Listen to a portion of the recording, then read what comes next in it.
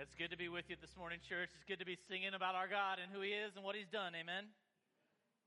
Our only appropriate response is awe and amazement, just like we sang about in several of those songs. Well, hey, I'm excited to crack open the Old Testament with you guys today to get into the book of Micah. You guys excited about that? You ready to get in God's Word? Glad to be with you this morning. If there's anyone who's new, welcome. My name is Nick Lees, and I serve as the senior pastor here at Harvest. And we are starting a new study today. A study through the book of Micah called Faithful God, Unfaithful People. And I'll just tell you, as I was studying this book this week in preparation for this sermon, there were points in my week where I was just openly weeping in my office as I was reading about it, because I just saw how fitting it is for this season of our church and this season of our nation's history. And you may say, well, what in the world's that about? Well, I'm going to give you some context this morning to the book of Micah that will hopefully begin to help you connect the dots. But it's just so cool to see how God has lined this up for us, because we planned the sermon series in advance. So 2020 was planned back at the fall of 2019. So the fact that we're studying Micah right now is really God's providence. And I'm excited to just kind of walk through why that might be a big deal. Because you may say, why is he so excited about Micah? You know, I struggle to get excited about the Old Testament. Maybe that's what you would say. Well, I'm going to show you why you should be excited. So go ahead and grab your Bibles and turn to the Old Testament, to the book of Micah, which is page 660 of the Bible that you got when you came in. And go ahead and turn to chapter 1. And what I'm going to do, as I try to do whenever we start a new sermon series, is I'm going to give you a lot of the context of what we're going to study for the next 6-7 weeks. And so don't worry about the blanks. We'll get to those at some point. But here's what we want to do. We want to start with verse 1. So if you've got the book of Micah open, look at verse 1 with me. And I'm going to read this, and then we're going to unpack it. There's a lot here.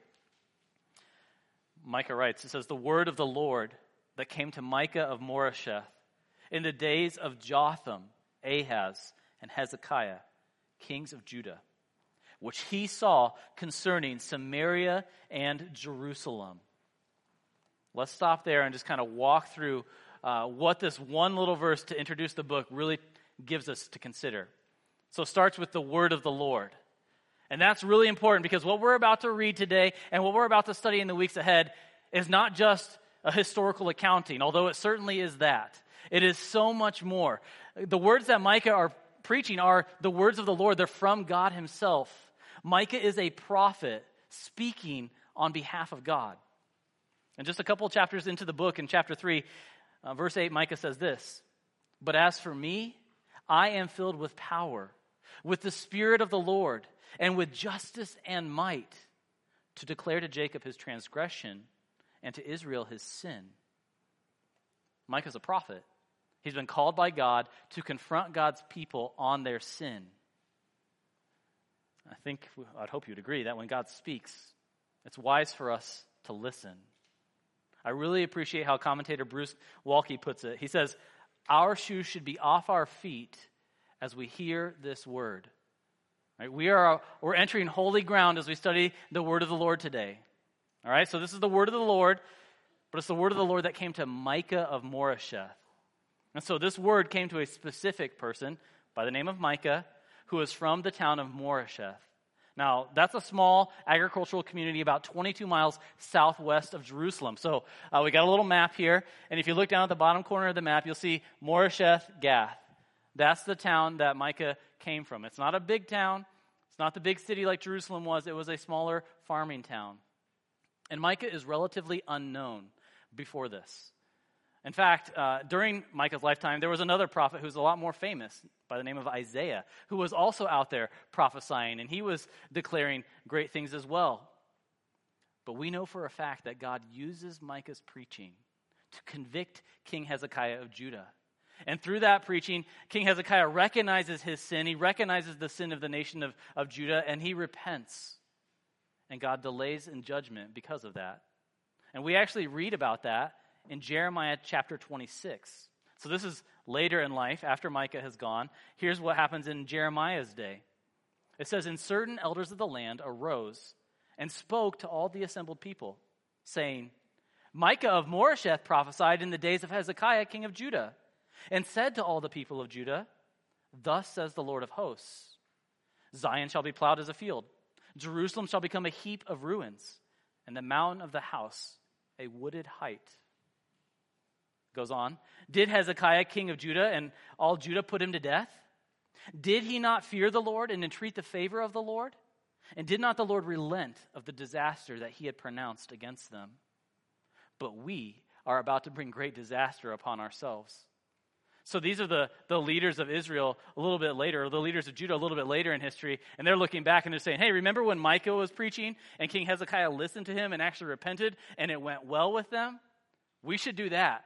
Let's not keep walking in folly and sin.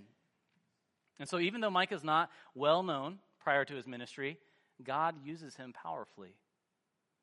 So it's the word of the Lord that came to Micah of Moresheth in the days of Jotham, Ahaz, and Hezekiah, kings of Judah. That's helpful because it tells us where in history this happened, because we know the years of these kings' rule and reign. And so let's take a peek at those. So first we've got Jotham. He reigned from 751 to 735 BC. And when he passed away, then his son took the throne, King Ahaz. So King Ahaz ruled from 735 to 715 BC. And then when Ahaz passed away, his son, King Hezekiah, took the throne. And he ruled from 715 to 686 BC. And so that's the timing of when Micah was walking the earth and was prophesying in the Lord's name. That's really helpful for us to know that. And we're going to get to why that's helpful in a minute. Because the last part of this verse, he says, which he saw concerning Samaria and Jerusalem. So the content of the word of the Lord that God has given Micah is for Samaria and Jerusalem. These are the capital cities. Samaria was the capital city of the nation of Israel to the north, and Jerusalem was the capital city of Judah to the south. And again, we got another map. So you see Judah down to the south, and Jerusalem there on the right. And then if you go up to Israel, you'll see just above the big font of Israel is the capital of Samaria. And so Micah has received a word from the Lord for the capital cities because the leaders of the nation have gone astray. And the capital cities themselves have gone astray. And as the leaders go, as the nation goes, right, their influence is leading the nations astray. It's indicative of the condition of the land. And so Micah pronounces judgment on them for their sinful rebellion against God, both the northern and the southern kingdom. They have abandoned the one true God, Yahweh, and turned aside to worship false gods and created idols. Now, if you're familiar with the really big picture of the Bible, then you know that God is making a people for himself. That he desires to have a people who will be faithful to him, and he will be faithful to them. He wants to be their God, and they will be his people. But unfortunately, as our sermon series title alludes, God upholds his end of the deal. God is faithful, but his people are unfaithful. And if we go back in history just a bit to when the nation of Israel was enslaved in Egypt, God met them where they were at. And he was faithful to rescue them and bring them out of Egypt. And as part of that process, as part of rescuing and redeeming them, God made a covenant with them. It's called the Mosaic Covenant.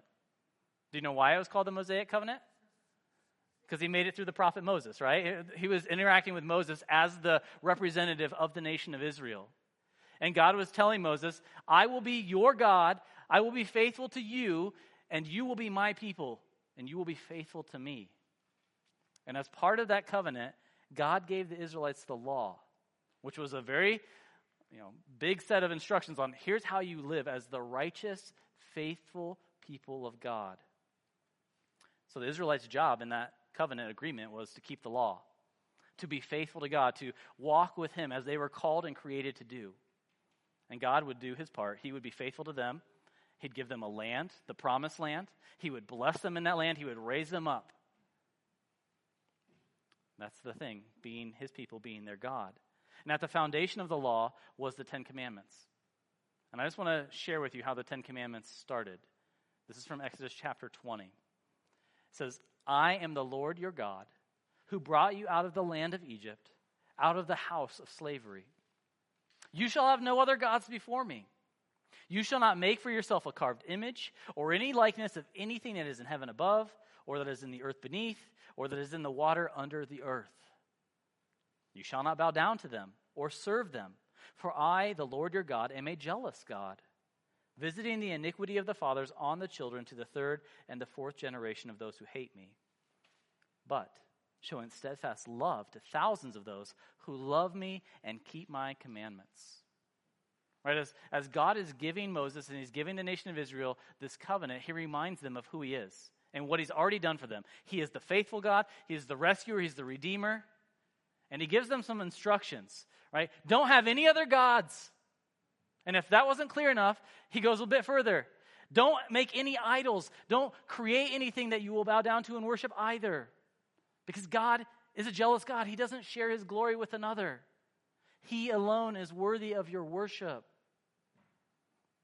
If you know your history, what does the nation of Israel proceed to do time and time again? They turn away from the one true God and they worship idols. They bow down to the created things. In fact, even before Moses comes down from Mount Sinai with the Ten Commandments, they've already started making the golden calf so they can bow down and worship it. Well, as you kind of move through the history of the Old Testament, through the historical narratives, what you see is time and again, the Israelites continue to rebel against God. They don't worship him like they are called to do. And they have evil king after evil king after evil king who leads them to just follow the pagan nations around them. They look at what they're doing and say, hey, that looks good. We'll follow that. We'll worship the Baals or the Asherah, which were the pagan deities of the Canaanites. And as the nation, or as the leaders of the nation went astray, so too went the nation. So let's look real quick at the three kings that we've already heard about, Jotham, Ahaz, and Hezekiah. I just want to give you a brief snippet of what the Bible says about each of them. In 2 Kings 15, here's what we hear about Jotham. It says, in the second year of Pekah, the son of Remaliah, king of Israel, Jotham, the son of Uzziah, king of Judah, began to reign. He was 25 years old when he began to reign, and he reigned 16 years in Jerusalem. His mother's name was Jerusha, the son or the daughter of Zadok. And he did what was right in the eyes of the Lord, according to all that his father Uzziah had done. Nevertheless, the high places were not removed. The people still sacrificed and made offerings on the high places. And he built the gate of the upper house of the Lord. Now, that little report is overall decent, right? It says that Jotham did what was right in the eyes of the Lord. But there is one glaring thing that's a problem. He didn't get rid of the high places. The high places were where the people of the land went to worship the pagan deities. And so the people still had access to worship these false gods. So that's going to be a big problem, not only for Jotham's reign, but also for those who come after him. His poor leadership is going to have consequences. Listen to what happens in the very next chapter in 2 Kings chapter 16. Now we're talking about Ahaz. In the 17th year of Pekah the son of Remaliah, Ahaz the son of Jotham, king of Judah, began to reign. Ahaz was 20 years old when he began to reign, and he reigned 16 years in Jerusalem. He did not do what was right in the eyes of the Lord, his God, as his father David had done, but he walked in the way of the kings of Israel. He even burned his son as an offering, according to the despicable practices of the nations whom the Lord drove out before the people of Israel. And he sacrificed and made offerings on the high places and on the hills and under every green tree. So this is a much different report, right? Ahaz is a wicked king. He's doing what's right in his own eyes, and he's leading the nation astray. He's looking to the example of the kings of Israel, the northern kingdom. They had already long ago gone astray. They had already abandoned Yahweh, and they were already in the process of being judged. And now Ahaz is saying, hey, I'll follow their lead. He begins to lead the nation like that. We hear that he sacrificed one of his children in pagan worship, right? That's disgusting. And if you were to keep reading in this chapter, you would hear that Ahaz even made a deal with the king of Assyria. You see, Ahaz was in the southern kingdom, right? He's the king of Judah. And Israel and Syria have aligned against him. They're trying to pressure him to go to war with them against Assyria. And instead, Ahaz decides, you know what, I'll just kind of make a deal with the devil, and I'll just go straight to Assyria myself, and I'll pay them to come and rid me of these people who are trying to invade my land. And so he does. And the king of Assyria gladly accepts their money. He comes in and he repels the invasion, but at a great cost. Now Judah has to pay a tribute every year to Assyria. And King Ahaz actually takes one of the pagan altars and builds it, replicates it in Jerusalem, and begins worshiping false gods there. So he's a bad dude, a bad king who's leading the whole nation astray. Let's read now what happens when King Hezekiah comes on the scene in 2 Kings 18. In the 3rd year of Hoshea, son of Elah, king of Israel, Hezekiah, the son of Ahaz, king of Judah, began to reign. He was 25 years old when he began to reign, and he reigned 29 years in Jerusalem. His mother's name was Abi, the daughter of Zechariah. And he did what was right in the eyes of the Lord, according to all that David his father had done. He removed the high places, and he broke the pillars, and cut down the Asherah. And he broke in pieces the bronze serpent that Moses had made, for until those days the people of Israel had made offerings to it. And he trusted in the Lord, the God of Israel, so that there was none like him among all the kings of Judah after him, nor among those who were before him. For he held fast to the Lord. He did not depart from following him, but kept the commandments of the Lord that God commanded Moses. And the Lord was with him. Whenever he went out, he prospered. And he rebelled against the king of Assyria and would not serve him. He struck down the Philistines as far as Gaza and its territory, from watchtower to fortified city. So King Hezekiah, the son of Ahaz, the wicked king, by God's grace, is a righteous king. This is a much better account, and there are certainly things that he doesn't do well, which if you read the scriptures, you'll hear about those. But he seeks to walk in the ways of the Lord. He seeks to help the people do the same, and he removes all of that pagan worship. He tears down the high places finally. He cuts apart the Asherah poles and the things that they had erected and had made idols out of. He starts to lead the kingdom back to the right way.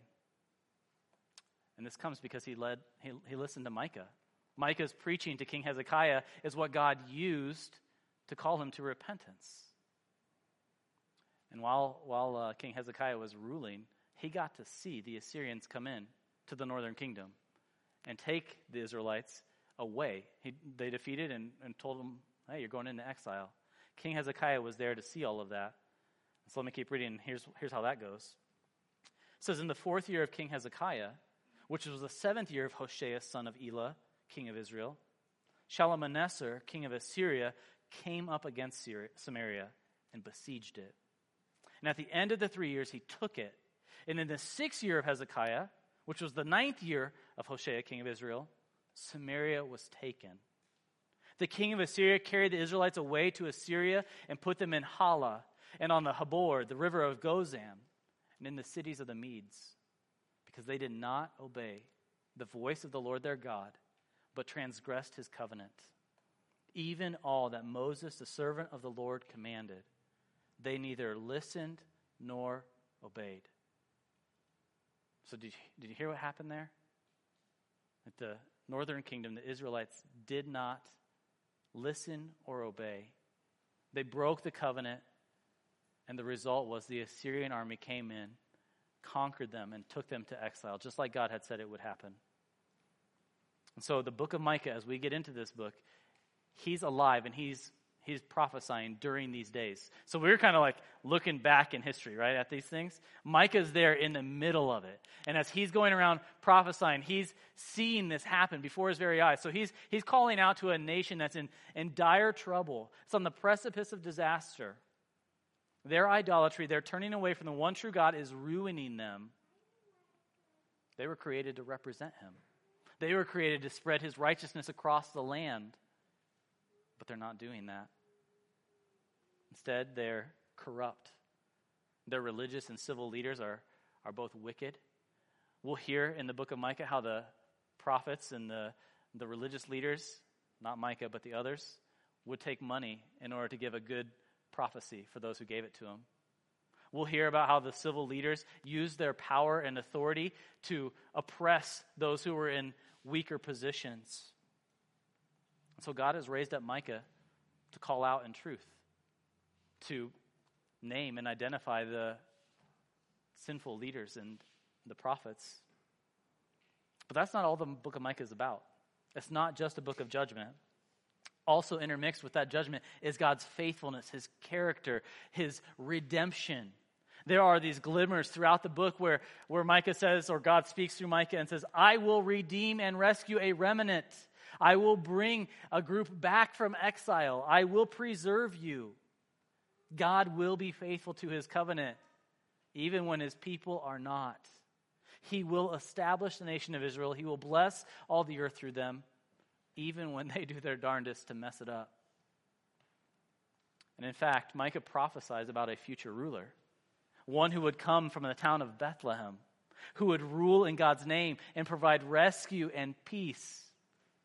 Who could that be? Right? Jesus, the son of Mary and Joseph, born in Bethlehem many centuries later. That's amazing that God gives us these prophecies hundreds of years in advance.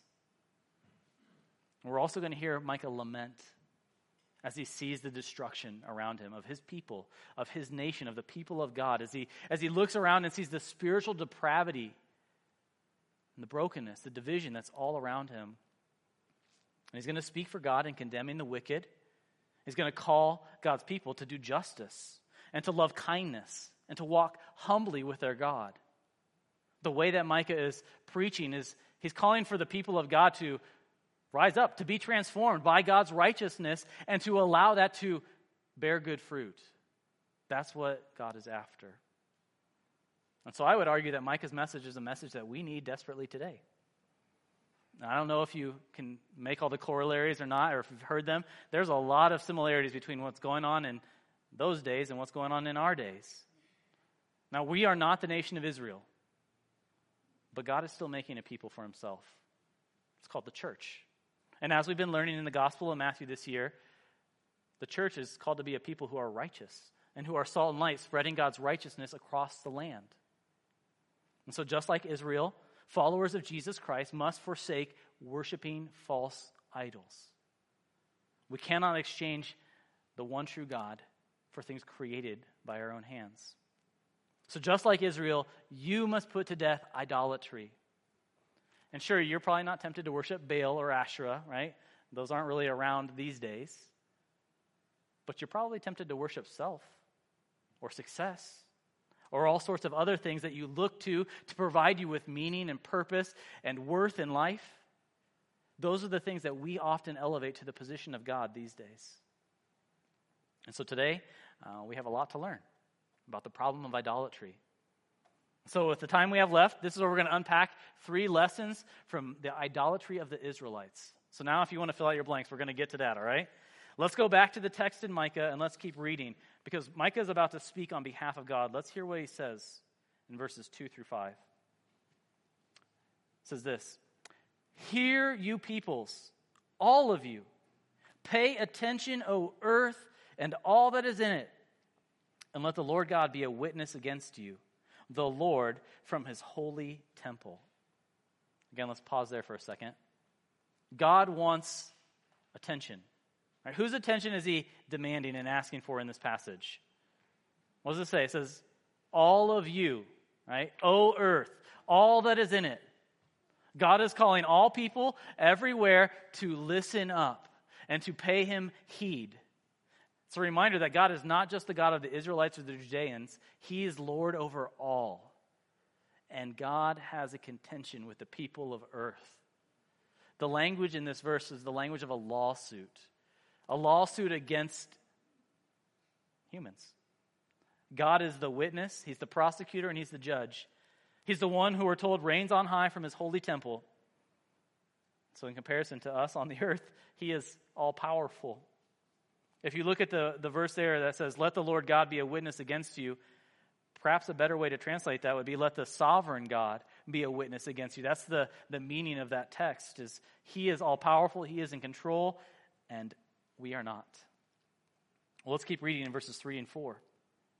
He says, for behold, the Lord is coming out of his place, and will come down and tread upon the high places of the earth. And the mountains will melt under him, and the valleys will split open, like wax before the fire, like waters poured down a steep place. God is coming.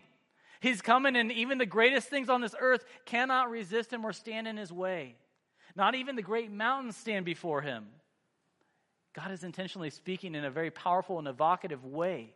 If these things cannot stand, what man or woman can stand before God? And the answer is none, no one. Right? What hope do the rulers of this earth who oppose God have? Like, what hope do they have of opposing him successfully? Absolutely none. Well, let's read about why he's coming. We see this in verse 5. All this is for the transgression of Jacob and for the sins of the house of Israel. What is the transgression of Jacob? Is it not Samaria? What is the high place of Judah? Is it not Jerusalem? God says, I'm coming because you have violated the covenant. Both the capital cities are rife with corruption. Their leadership is struggling with sin.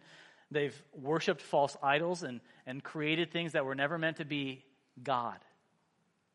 And now he's coming to hold them accountable for their choices. And so this brings us to our first lesson of the idolatry of Israel. God alone is worthy of worship.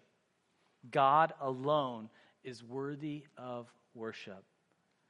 That is the testimony of Scripture from front to back. He is the creator. He is the one true God. And yet, just like the Israelites, you and I are tempted to worship other things. And maybe you say, wait, how? Maybe you don't bow down to Baal or Asherah, but here are some things that it might look like in our day and age. When you live to be entertained, that's idolatry. When you turn to the creation, food, TV, whatever it is, insert the thing there, for comfort, that's idolatry. When you start looking at pornography or pursuing sex in illicit ways, that's idolatry. When you look to the approval of others for your worth, that's idolatry. Those are acts of worship where you're exchanging the one true God for something else in this world to expect it to provide you with pleasure, comfort, ease, meaning, or worth. You're putting it where God is meant to be. Just like the Israelites, you and I are prone to look to other things to satisfy than God. And that was never meant to be. And we must, you must, I must repent for that. We must humble ourselves under the mighty hand of God and say, God, I'm guilty, and I need to confess to you my idolatry. I want to turn from it. God, I'm recognizing that I'm not turning to you and looking to you to satisfy me. I'm not looking to you to find my purpose and meaning in this life. I'm looking to other things to satisfy and to give me purpose and meaning.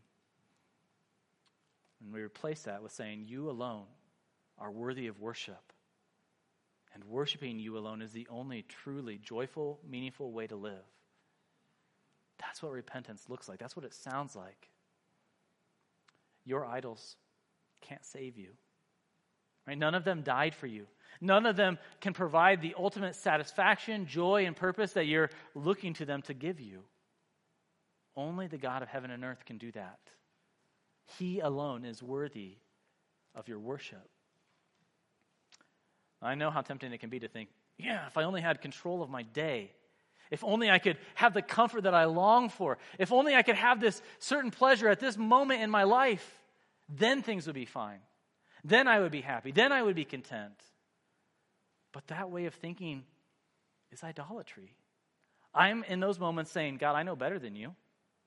I could do better than you. If you just let me be in control, my life would be a whole lot better.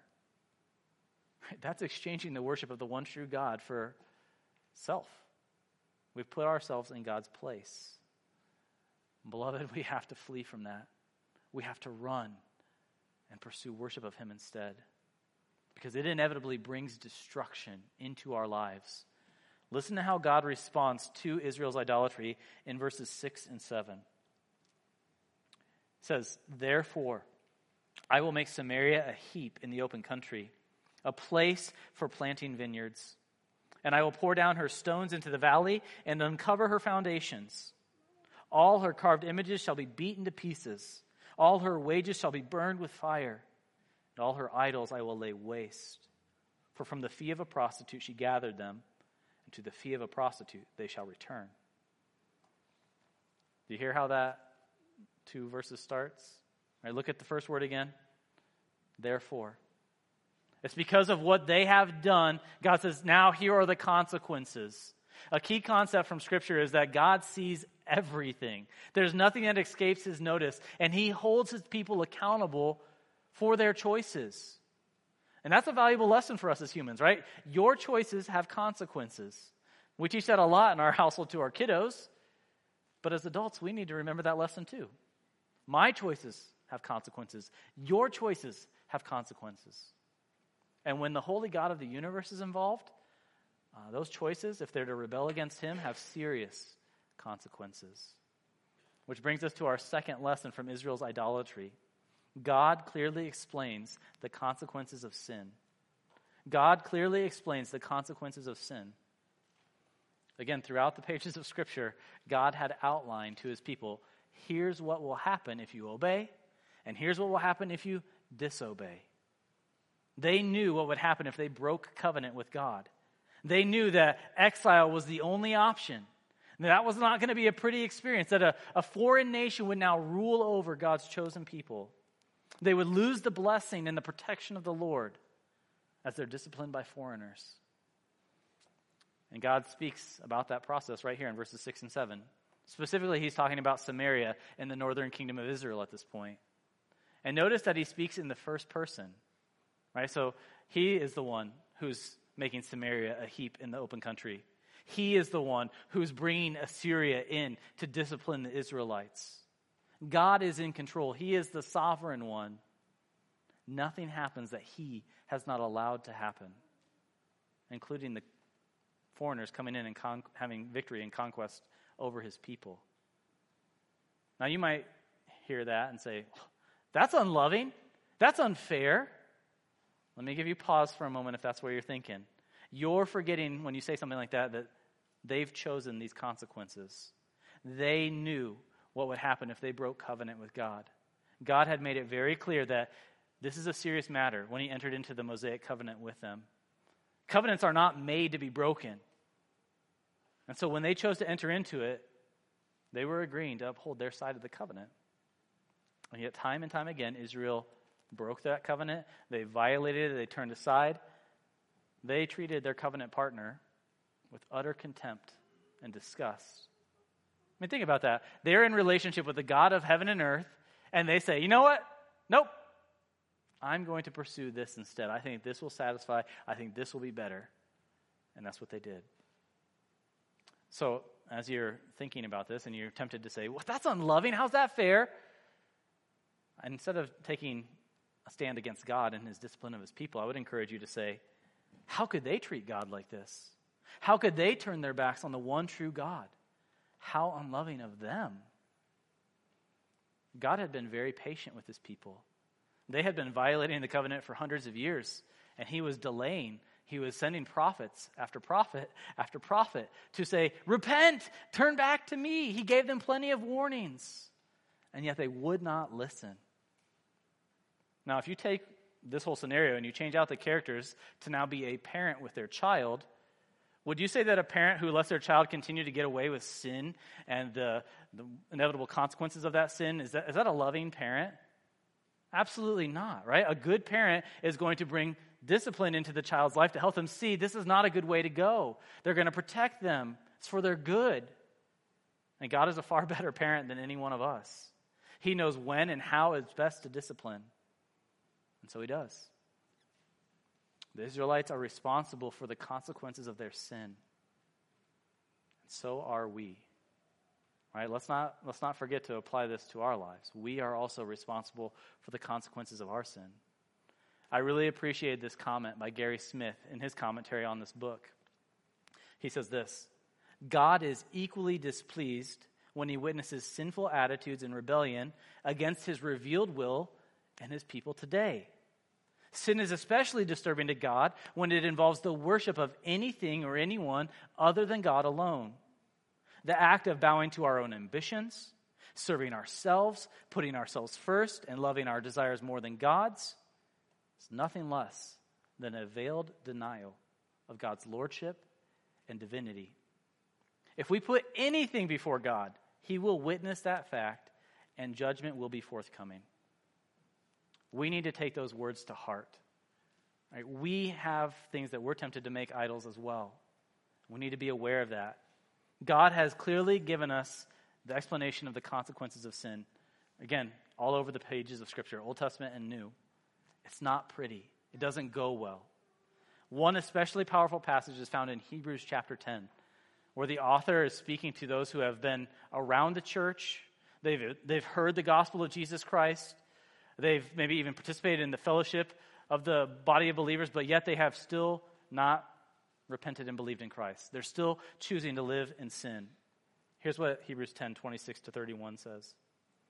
It says, "For if we go on sinning deliberately, after receiving the knowledge of the truth, there no longer remains a sacrifice for sins, but a fearful expectation of judgment, and a fury of fire that will consume the adversaries.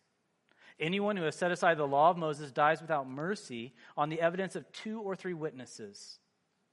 How much worse punishment, do you think, will be deserved by the one who has trampled underfoot the Son of God, and who has profaned the blood of the covenant by which he was sanctified, and has outraged the Spirit of grace? For we know him who said, 'Vengeance is mine, I will repay.' And again, 'The Lord will judge his people.' It is a fearful thing to fall into the hands of the living God." That is a freight train of a passage right there. And that ought to really convict and challenge us. The thing here is that if we choose to willingly live in sin after we've heard the gospel of Jesus Christ, after we've had opportunities to repent and believe in him, that has tremendous consequences. Right? If that's you today, if you've been around the church, if you've heard the gospel, but you've never repented and believed, you've never made a break with sin and put your faith in Christ, what you're doing is you're mocking the death, burial, and resurrection of Jesus. Because he has come down, the Creator has entered his creation, he's made a way for you to be rescued and redeemed. It's possible to be adopted into the family of God, to be his son or his daughter. But if we choose to continue in sin, that makes a mockery of that sacrifice. And God says the judgment for that person is fearful indeed.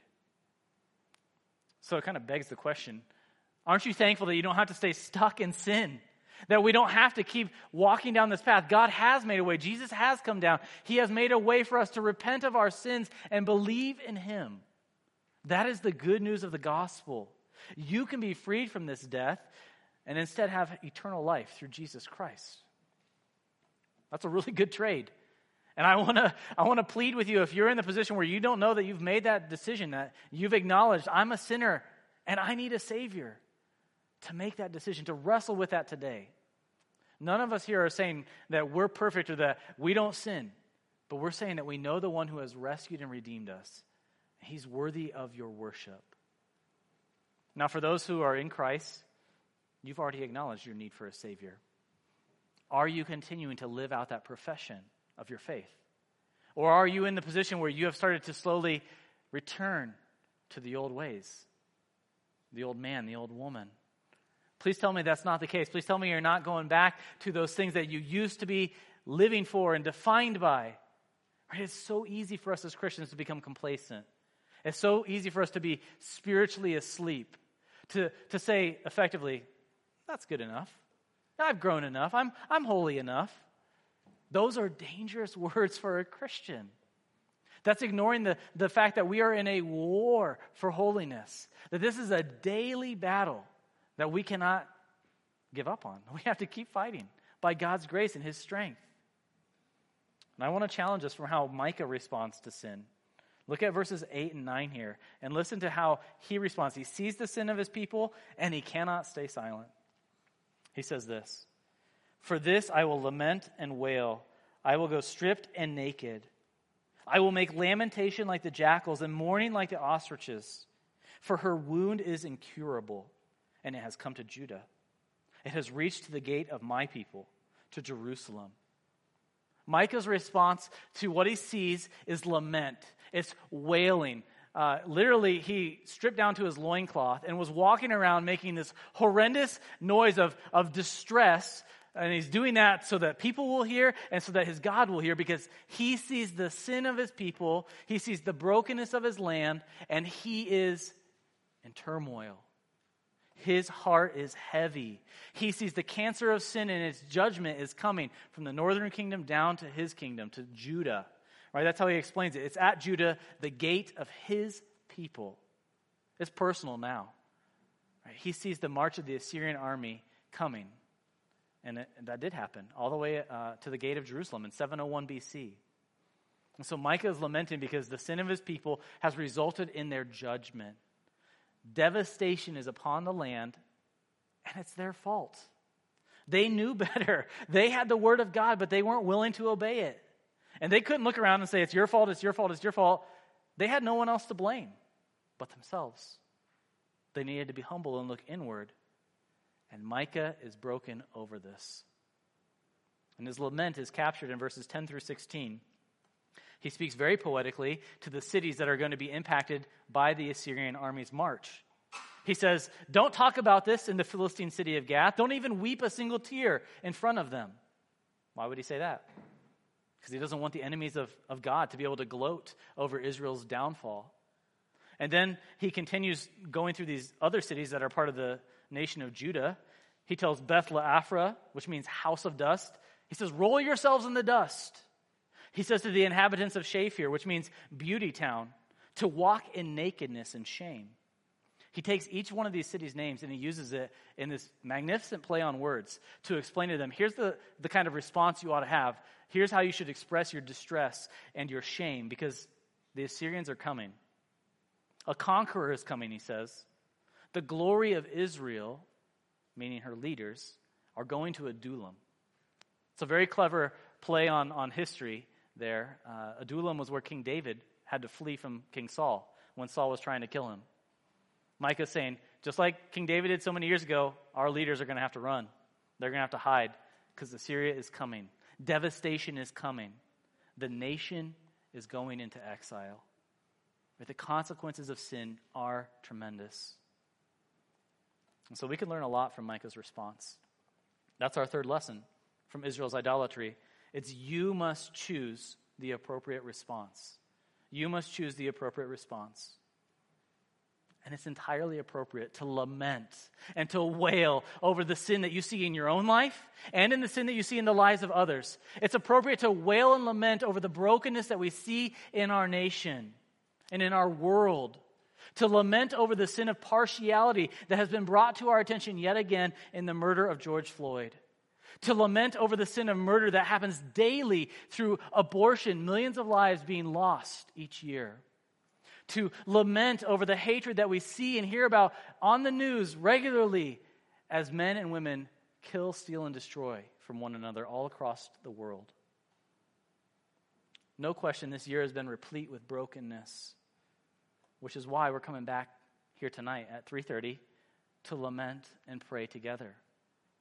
And if you didn't know about that, you're invited. We'd love to have you back right here in this room at 3:30 p.m. as we just spend some time learning as a church, how do we lament? I don't know that I've done a lot of lamenting in my life. It's time for us to talk about that and learn together and practice it together. So come back, and I hope you would. But you must choose, right? You must choose to cry out to your great God for help. That is an appropriate response to who he is.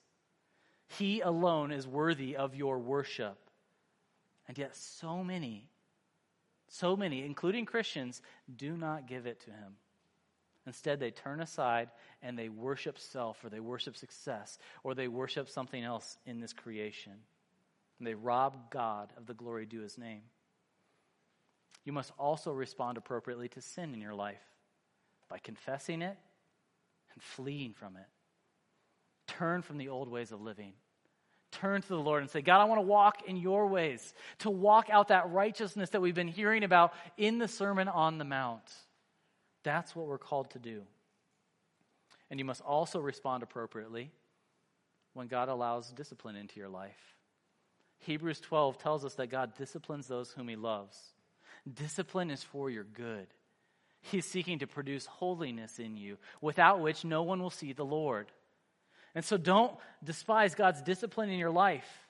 Don't get upset when your sin is exposed, when a brother or sister comes alongside of you and seeks to help you grow. Don't be upset when there are consequences for your sin. Rather, accept them. Learn from them. And say, Lord, I don't want to go down this path again. So humble me and help me to walk with you.